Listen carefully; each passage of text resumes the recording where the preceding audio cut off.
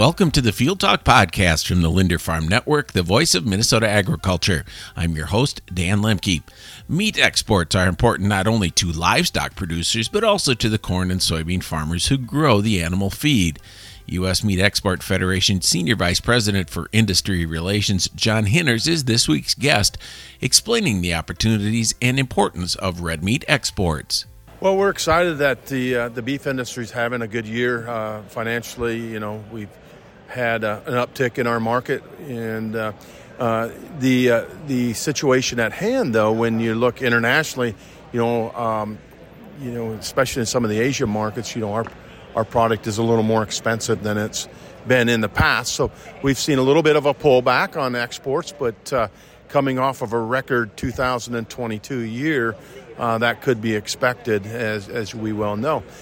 This export business is exciting. We're sending a tremendous amount of red meat overseas, trying to get a premium for some of the variety meats that we have available to consumers around the world. And anytime you can put a beef liver on the market in Egypt or South America, or let's say a beef tongue in Japan at a premium, let's go ahead and do it, because we're not going to consume as much of that product here domestically as what we would want to. So let's open up the markets and see where we can get the product to guarantee us a premium for some of these items that we don't consume as much here in the United States.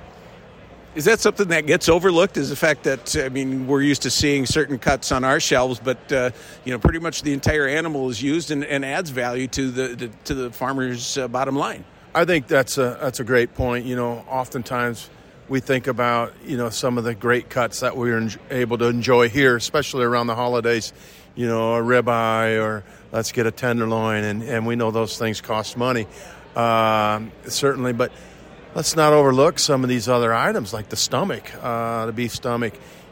Mexico's been a great market for tripe, and it's a great protein to enjoy.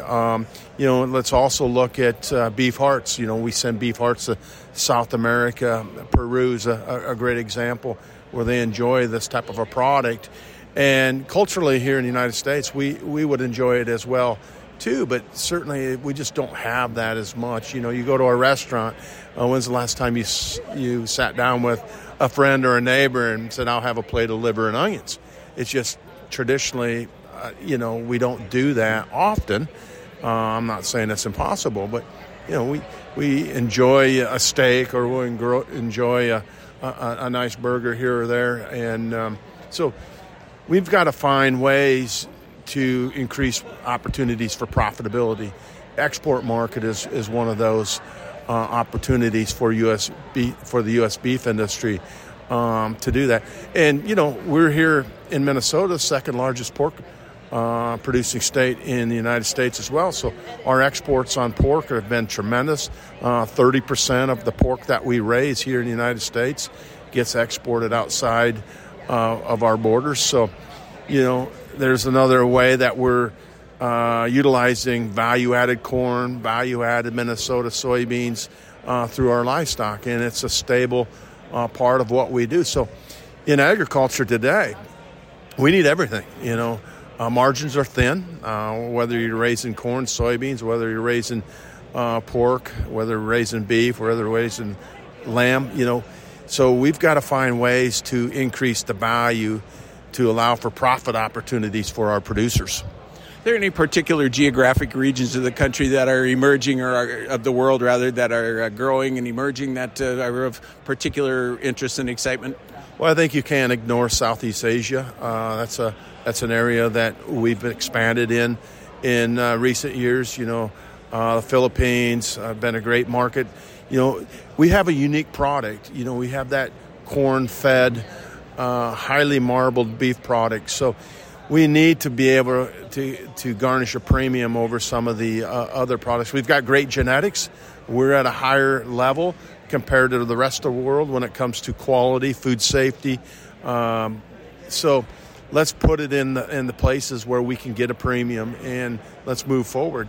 I would say the other area that's of interest and we're expanding would be Africa, South Africa. You've got 1.4 billion people, and it's going to continue to grow. We have to have trade access. It's a complicated market. There's so many different languages in that particular market and throughout Africa. The other thing that's still a challenge is the cold chain situation. Being able to move a chilled product through that particular market will have its challenges. So a lot of the product going into South Africa is going to have to remain being frozen until we figure out this cold chain. But, the world is complex. Certainly there's great opportunities. We just need to keep chipping away and find every little nook and cranny that we can put U.S. protein in, because we have to compete against other countries like Brazil. We're competing throughout Asia with our friends from Australia and New Zealand. They're aggressive. So advertising is never free. It's never easy. But let's keep our foot on the gas pedal and not give up any shelf space in Korea. Let's not give up any shelf space in Japan. We've worked 30, 40 years to, acquire these relationships. So be it. Let's stay aggressive. I know our product's not going to be the cheapest, but we never want to sell on price here in the United States. We want to sell on all these other attributes. Look at the sustainability messages that we have behind our product. We've been doing things better every year. We want to pass on that family farm to that next generation. So we're doing the things right here in the United States. So let's tell our story.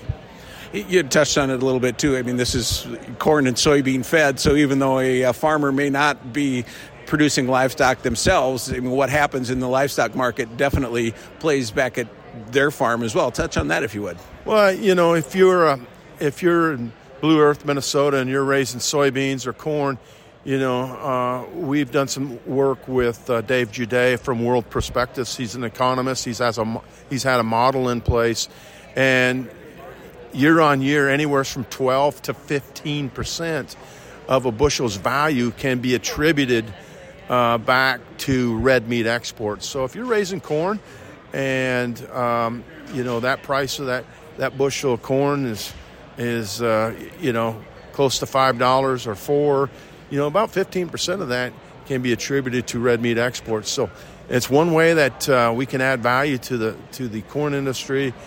We can add value to the soybean industry. So red meat exports are an important part of the livelihood of everybody in rural America. And John Henners with the U.S. Meat Export Federation. Thanks for listening. Find other podcasts at linderfarmnetwork.com and on Apple and Spotify. And get up-to-date farm news and market analysis daily from your local LFN affiliate.